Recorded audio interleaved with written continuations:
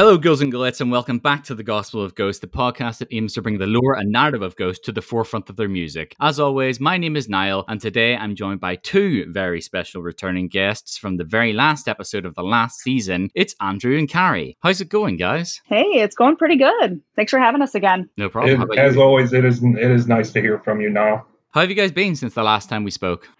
Hanging in. I think it was earlier this year we spoke. Not much has changed. I think for us, we're still working, still trying to navigate COVID. Very anxiously awaiting to hear from Ghost and see what's in store. I've heard a lot of rumors we maybe have an album coming out in the fall. So I think we're allegedly patiently trying to just wait and see what happens here. Yeah, no, I completely understand that. We have the Metallica cover song coming out very soon, I think. They've covered Enter Sandman, I think it was, on the Metallica Black cover album that they're releasing for I think it's the 30th anniversary of that album. That's right. Yep. Ghost covered it, as well as a couple, like last week, I think it was, Weezer put out a cover of Enter Sandman, and the video for it is very, very creepy and goes very much in line with what Metallica was going for. And they certainly earned my respect with that as a staunch supporter of Metallica throughout the years. Oh, I didn't know that Weezer released a video. I thought they only released a song. Yep, there's a video attached to it. I can send it to you, or you can look it up on YouTube, whatever the case may be. But it's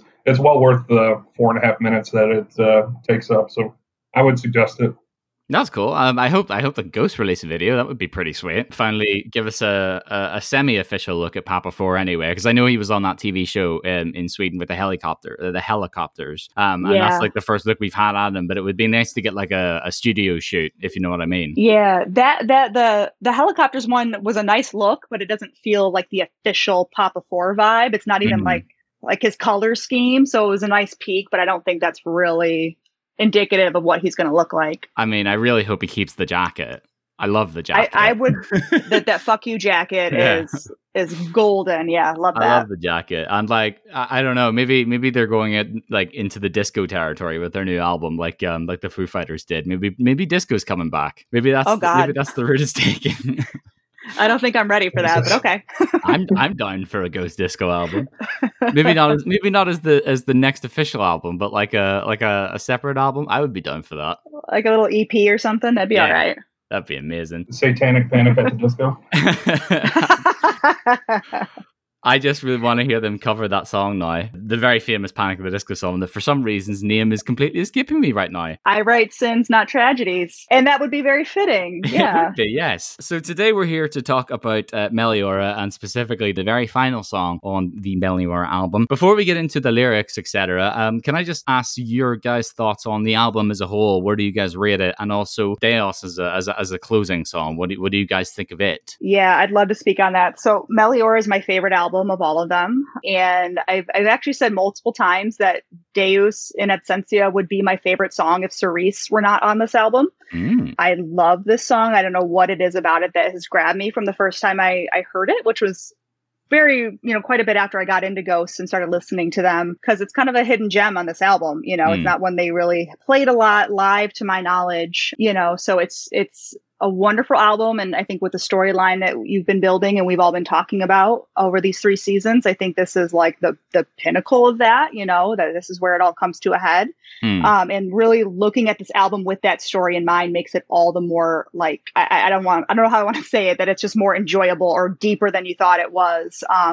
And with Meliora meaning, something better in Latin, like this was everything Ghost was hoping to achieve at the time. And I think having Deus end what starts out as an album feeling kind of revelrous and celebratory, because look at everything we've created and what we've tried to build, and then ending in this like very melancholy kind of like droning, chorus that sounds like it's crying out for help, was just such a good way to end this entire storyline. So I love this album. I love this song in particular. Fantastic. What about you, Andrew? I really, really, really, really love this album, and especially this song in particular as a close to the album, because it fits so well with the close of Infestissimum, Monstrum Squawk, which also, just happened to be the last song that we did. It's kind of at least in my opinion, it's kind of like the inverse of Monstrance. So it flows really well. It fits in with, our feelings about the band and what we've done here, and it really knocks it out of the park. And I'm happy that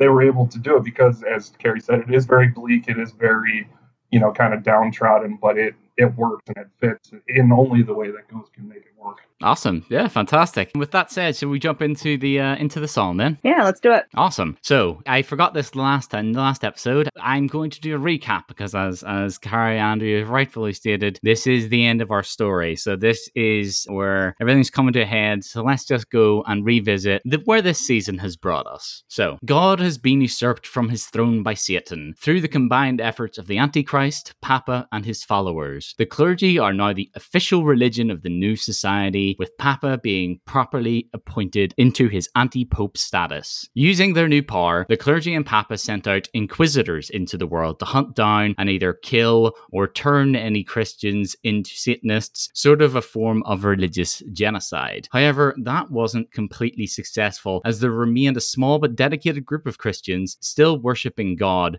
and trying to convince their fellow man to come back to, quote-unquote, the right path. Following some hard times, in Majesty, the population as a whole started to realize the mistake they had made as they were being mistreated under Satan and Papa's rule. This led to an uprising by the population in absolution, backed by the remaining Christians, that successfully deposed Papa and by proxy, Satan. Humanity at this point in time and this point in our story is on its own. So, with that said, let's get into the first lyrics. In this, your time of need, you're turning to the light. You had just begun to explore the dark in the urban night.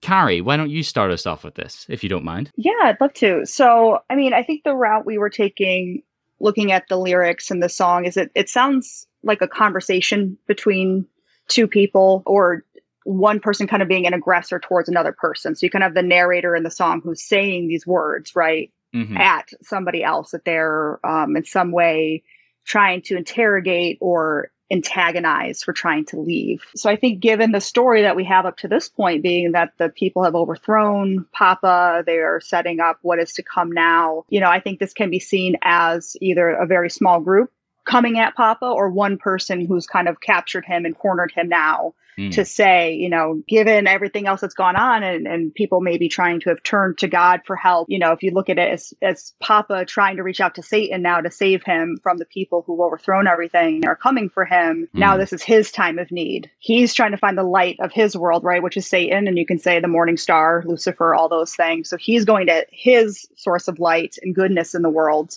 and meaning in the world. And there is nobody there anymore for him, much like up until this point there was no God for everybody else in this society. Once God was overthrown by the Antichrist, now the one last thing, the source that they had left, is also gone. So Papa's left to face what is ahead in the dark.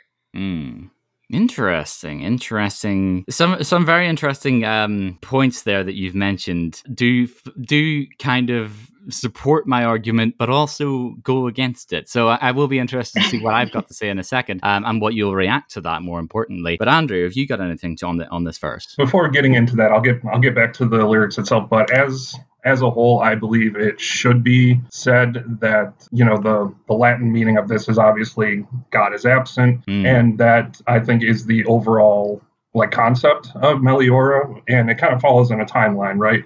Like Opus is about creating the Antichrist, and Festissimum is about the Antichrist being on Earth. And then here we are in Meliora, and that is mostly dealing with the more humanistic side of what it means for, God to be gone, the Antichrist to be in charge, and how we sort through all that.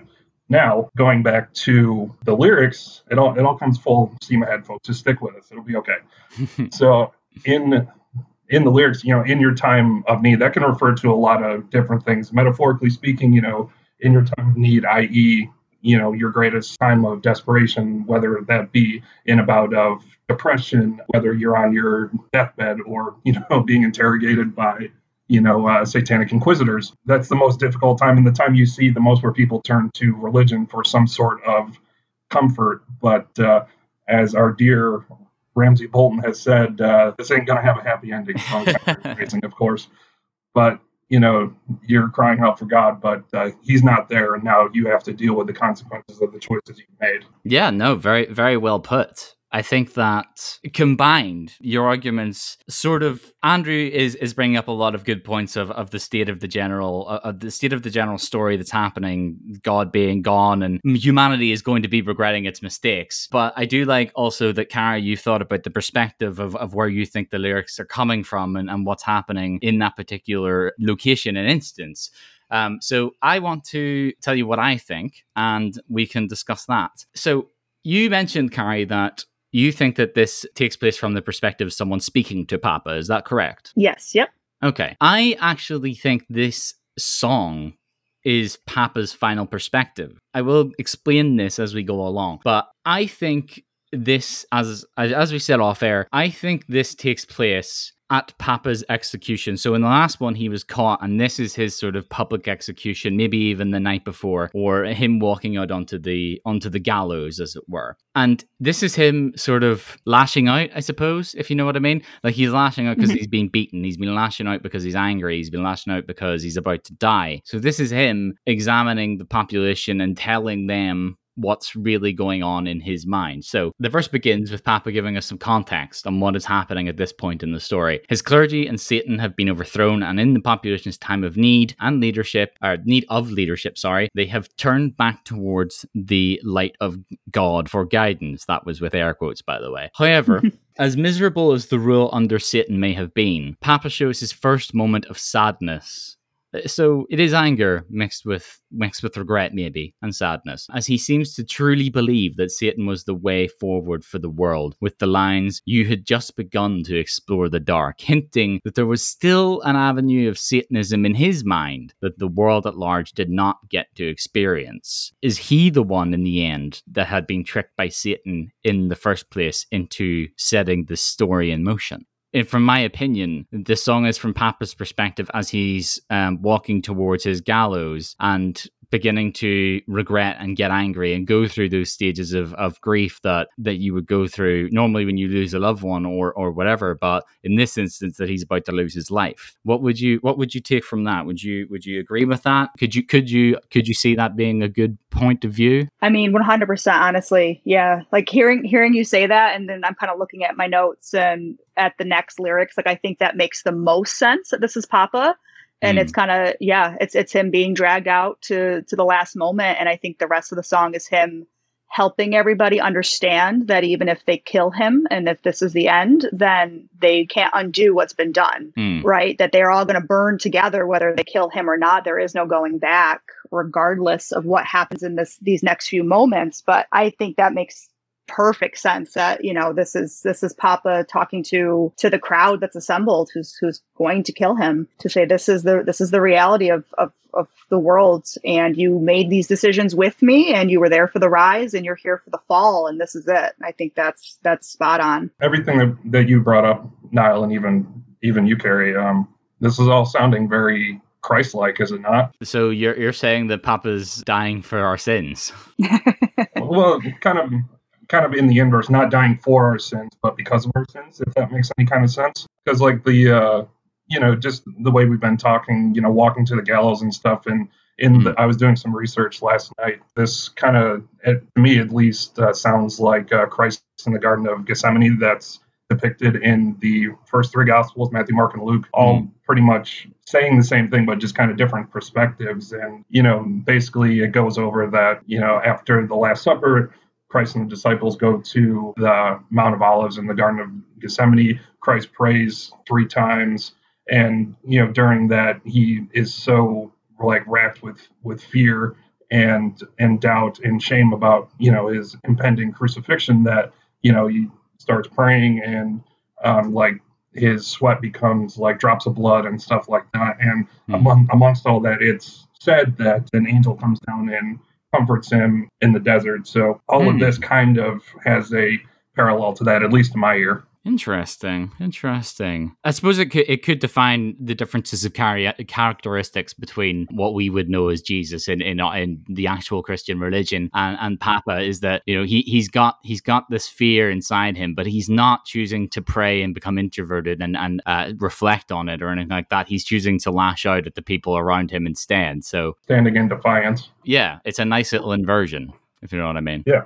Yeah. Cool. And I think that's fitting for Papa too, right? Because Papa's always been a very flamboyant, out there character, especially Papa 3 in this album, right? That to not back down in shame or to pretend like, he's scared, even if maybe he is in these moments, but to be like, I'm here, I'm out there, and I'm not going to be timid now that I'm faced with the reality. So I think it's I think the parallels are definitely there. And I think just the way Papa is going about it is very Papa-esque, it fits his character up to this point.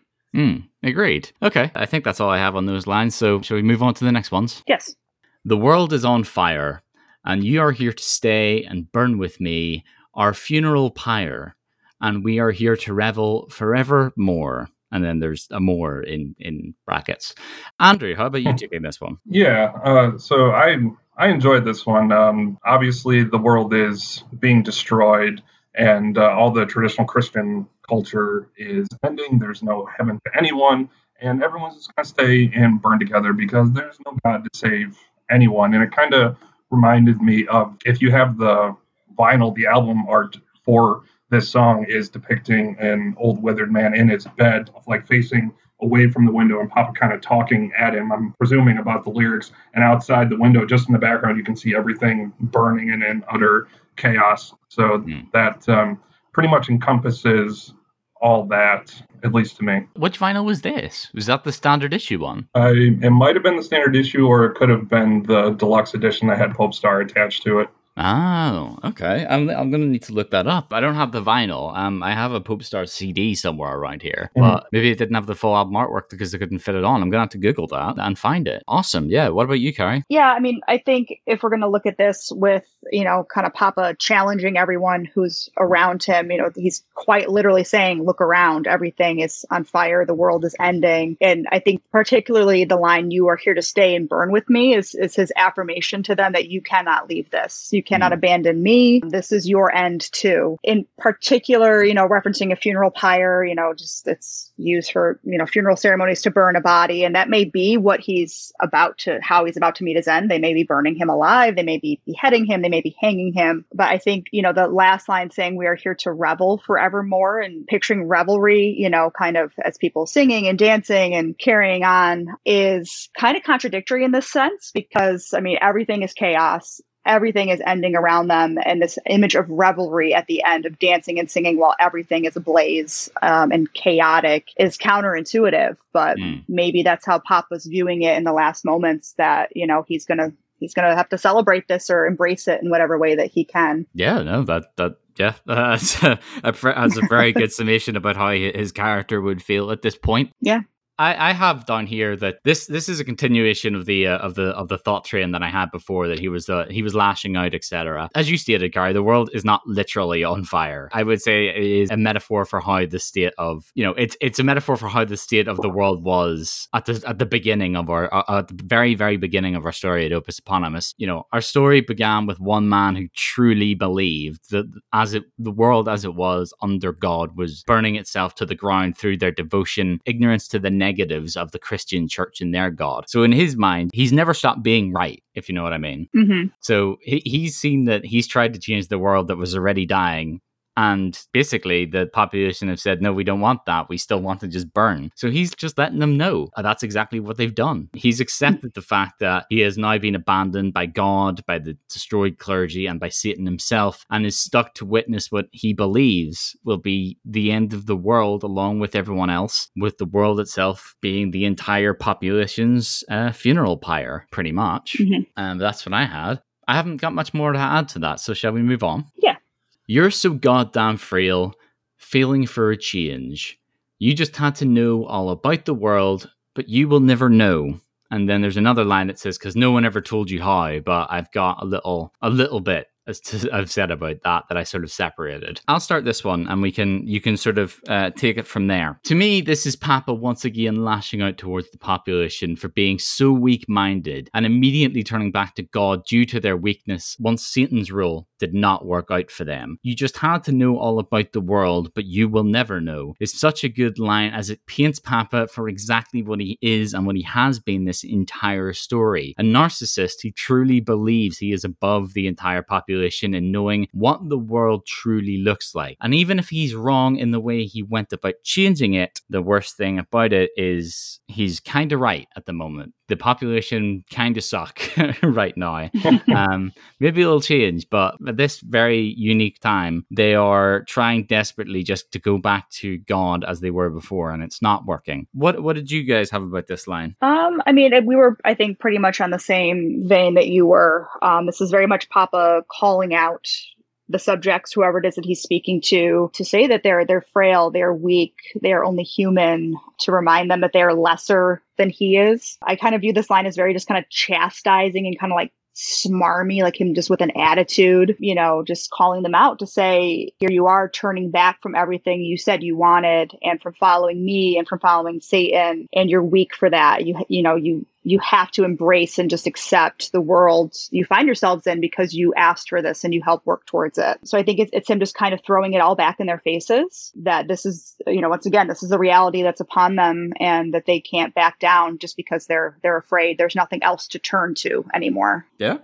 How about you, Andrew? I'm curious. This first line, "You're so goddamn frail." Is this the first time that Ghost has actually sworn in any of their songs?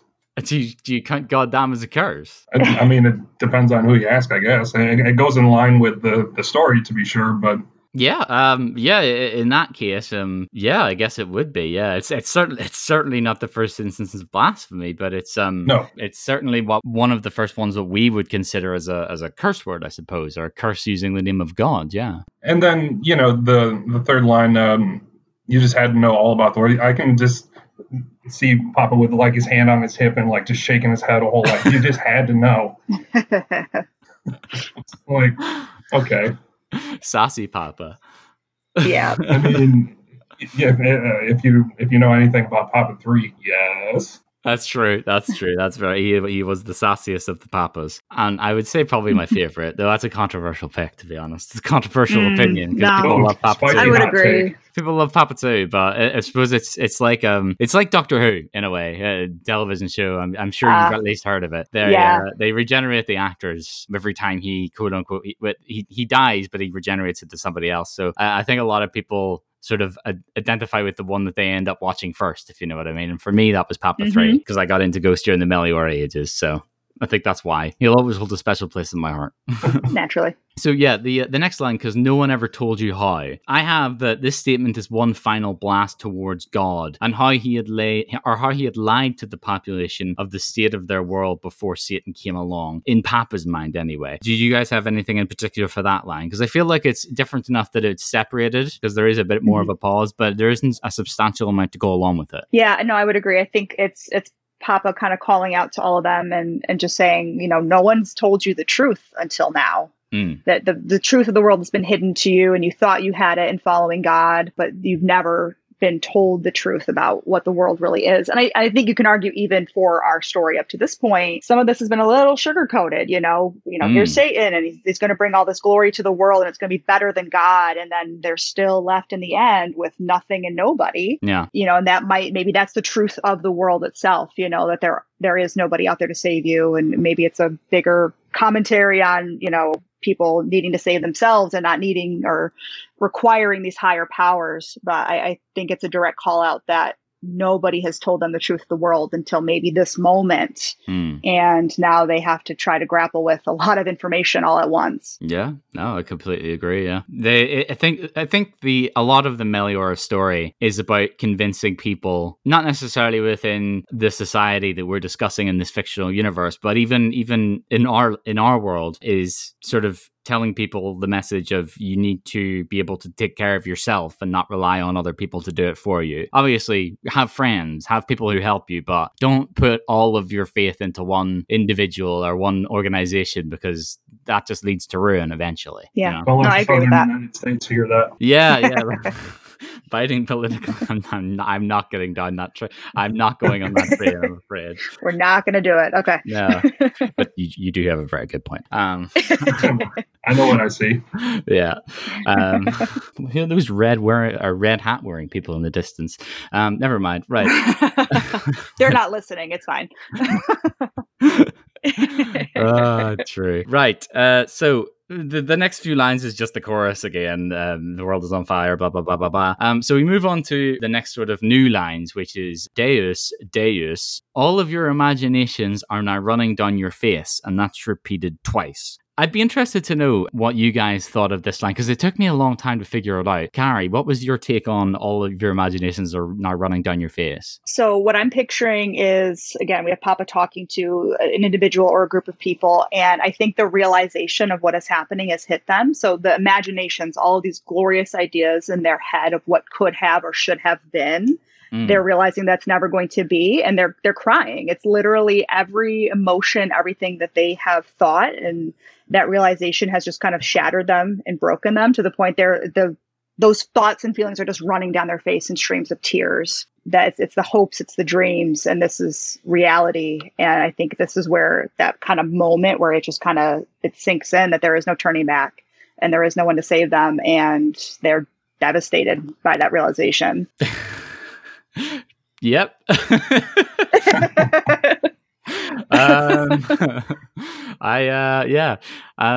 Yeah, that was pretty much exactly what I got to. Like literally almost word for word, to be honest. Not word for word, but like literally I said, in my opinion, the line, all of your imaginations are running down your face means all of the dreams and aspirations once held by the population and caused them to turn from God in the first place have been turned into the fears and regrets and are now streaming down the faces of the population in unison in tears, knowing what they've done. So it was pretty much the exact same idea. I promise I didn't cheat off your homework. Andrew, did you come up with anything different for that, or was it along the same vein? It was along the same vein, and it kind of dovetails nicely off a point that you mentioned a couple episodes ago. I don't remember which one specifically, but this idea of, what would you do if God, in this sense, but not only in your faith, but whatever you make God in your life, whether it's money, work, what have you, is just all of a sudden gone with no alternative. And that realization, like Harry said, just immediately hits you. And all that fear, anger, doubt, frustration just all hits you at once. What else can you do but just curl up in a ball and cry? And just like, it's one of the realest human emotions and, reactions to pretty much any such of perilous situation. So it speaks truly to, what we were saying in the previous verse of the more humanistic side of how to deal with everything that's happening. Yeah, no, very, very astute. I'm glad you remembered the comment I made, because we never really expanded on it in the episode itself. We mentioned it obviously and talked a little bit about it, but we brushed past it pretty quickly. I'm glad you remembered that line, because I thought it was one of the I think it was one of the grander arguments that you can take from this podcast and discuss among friends without sounding crazy. Pretty much. Yeah. What would admittedly, I was a little heated when I heard it the first time, because just like, shit, you stole my thought. My bad. No, it came around. It's fine. Fantastic work, guys. With not much else to say on that, I'm very happy to move on. So we're now entering the final full verse before the end, because obviously the next bit that we're going to discuss is basically one word repeated over and over again. So this verse is, why did I put this emphasis? Oh, are you looking good? That just took it in a whole different direction, but okay. Oh, you are looking good, bareback in disgrace, and you're doing fine, worshipping your Lord, standing in his grace. I'd be interested to know your guys' takes on this. So, Andrew, why don't you take it from for this one first? Well, first of all, boys and girls, don't just Google the word bareback in hopes of finding something meaningful. You're going to have a bad time. Or a good time, depending on what you're... I mean, whatever your thing is, I'm not here to judge, but, This is a king shaming free zone. Thank you very much. Exactly. Do you, homie. Anyway, so obviously, to go along with the context of the band, Bareback in Disgrace is obviously a kind of a sexual reference. If you want to go there, let's just get out of the way now. Clappity clap frisco, there we are. Anyway, but also in the more proper sense, Bareback was, just an unsaddled horse. And to me, like, in this reference, mankind was used as like a workforce to be the destruction of the church, and now they are finding themselves disgraced because of it, not only in the world, but just on their own person. Very interesting. I did not go down the horse route at all. I don't know what that shows about my mind, but it's entirely sexual. What about you? What about you, Carrie? What did you have for this? So I looked at it if you kind of tail off the last few lines, right? So if the person or the people that Papa's talking to are still sitting there crying and kind of emotionally broken in front of him, he's taunting them. Again, I'm picturing Papa being very viciously just kind of mean towards whoever it is that he's speaking to. So I think, oh, you look good crying, look at you now. And I took bareback in disgrace as just feeling kind of raw and exposed in their emotion. That it's just kind of all laid out in that moment. And I think the last couple lines, the rest of this verse are him just continuing to taunt them, oh, you were doing fine, worshiping this Lord of yours. And, you were in his graces before, I think it's him kind of calling them out on the fact that they turned from that God to start with, and they chose this path, and this path is also ending poorly. And as they're trying to turn back to worship that God again, that God is no longer there for them. And there is no grace left to have. There is no salvation left in this because they have gone down this route, guns a-blazing, thinking it was going to be the better choice. And then they're once again being met with the reality of that decision. Very, very interesting. Yeah, no, I agree with both of your points. You could look at this as Papa insulting them and combining your points, insulting them and referencing them as as you said, Andrew, the sort of barebacked workhorses that helped him, succeed in his goals of destroying God and the church, etc. That was, very well researched, but you could also see it from Carrie's point of view as well. So yeah, both of them fantastically thought out arguments. I'll read off what I have verbatim, and you can sort of see where my opinion it falls in between the two, if you know what I mean. So, verbatim, these few lines here are the final few lines of our dear Papa before he meets his maker, or rather lack of one, though they've both abandoned the population. Papa is here observing the crowd that has presumably turned out to witness his execution for the crimes he's committed. He's again mocking the population by comparing their bows of worship to a sexual position, noting they are bareback in disgrace. So if you really want to think about it, if they're really groveling towards God, they're on their knees and their heads are down. So take that what you will. But despite all this, they're still just doing it for their own good and putting up the appearance of having reformed instead of actually believing in God once again. So it sounds to me like, and you're doing fine worshiping your Lord. He knows that they're not fully there anymore. Like he knows that they're not fully supportive of God. They're not fully believing anymore. It sounds very condescending from him, if you know what I mean. Yeah, absolutely. It was a mixture of both, I believe, but I think we can all agree it was some hurtful lines for Papa to go out on finally. I agree, yeah. And with that said, shall we move on to, it's going to make me sad saying this, the final couple of words discussed on this entire podcast. You guys okay with that? If I have to be, yeah, let's go on. Okay, so the final words on this podcast. I'm not going to do all 14 Deuses, by the way. So I was tempted to prolong it. No.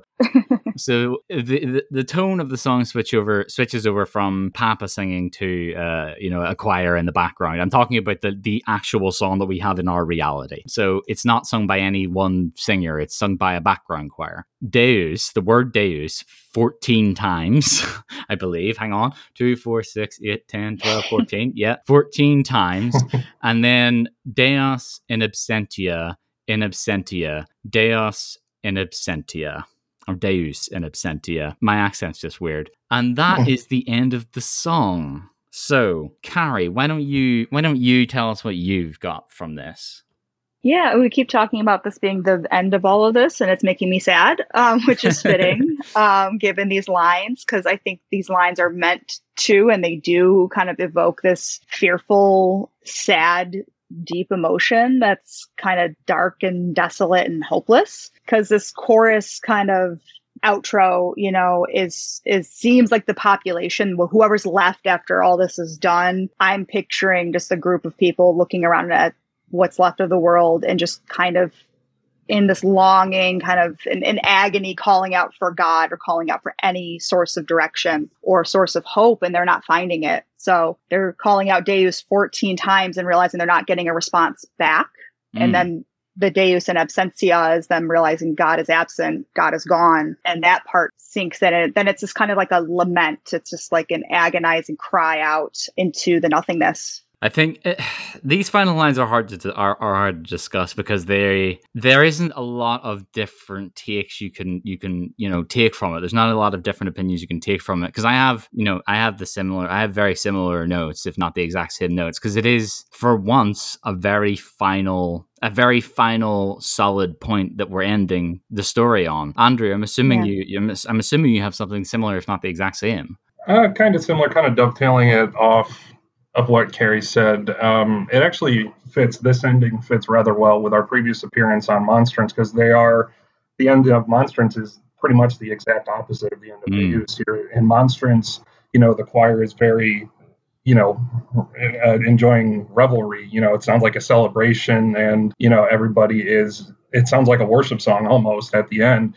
And now when we come to Deus at the very end, literal end of all things, it's just kind of this more morose, kind of sorrowful, and just really almost repentant choir. And you can kind of feel that, like, with the 14 Deuses, they're like really, really loud and really, really like yelling and projecting their voice. And then when they don't get a response, you can kind of feel as the song ends, the chorus getting lower and just the air going out of them, and they're just emotionally exhausted, spiritually dead, and just have nothing left. And as we've kind of been hinting at, Deus and Meliora as a whole was something better, but it ended in the absolute darkest way possible. Yeah, I completely agree. There isn't much to be added on these lines, to be honest. So for the final time, I will read something verbatim and then we'll end the show. For those who are unaware, the words Deus in absentia is roughly translated into English as in the absence of God. The population are clearly the ones that are singing in this section, ending our story on the most depressing note possible. Despite the fact the population are calling out for God repeatedly, he has abandoned them, and they're all on their own forevermore. And that is the end of the story. Talk about a downer ending. Yeah, right? I have a lot of feelings right now. Indeed, yeah. No. With the end of that episode, with the end of that song, comes the end of our story and the end of the show and the end of the Gospel of Ghost. So I will say, Andrew and Carrie, thank you very much for joining me and coming along this ride with me. It's been an absolute pleasure. Likewise. Is there anything you guys want to say to the Ghost fans out there who may need some emotional support? We really wanted just to thank you for having this idea and creating this entire podcast. I mean, this has been such a wild ride to listen to it, and to really participate in the community and in music that we all love so much. But then even to get to actually come here and be a part of this with you, not once, but twice. Thank you for having us. And thank you for creating this little community that we've found, because Andrew and I can attest there's really no one in our real world lives that listen to this music the same way we do and appreciate it the same way that we do. There's casual fans we know who know the music, but not like this. They're not really diving into the story and the lore of Ghost. So thank you for creating this space for all of us and bringing, this little quirky community of ours together to really talk about what we enjoy. And I feel like I've learned a lot and gotten a lot out of listening to this podcast and this whole series, to just appreciate this music in a whole new light. So thank you. Wow. Thank you very much for that. Honestly, I'm genuinely touched right now. Didn't think it would be this hard to end the show. Again, thank you guys very much for joining and supporting me throughout the journey and just enjoying the show for what it was. And I hope, like Carrie has said, I hope that I've managed to bring some joy to an otherwise shitty time of basically everyone's lives. Let's put it that way. I will say goodbye to Andrew and Carrie now. So again, thank you very much for joining the show. And to all my listeners out there who's been supporting me and listening along, I'll see you again someday. Like Frosty the Snowman. Yeah, like Frosty the Snowman. I'll be about someday, guys. Thank you very much for everything. And one final time, hail Satan.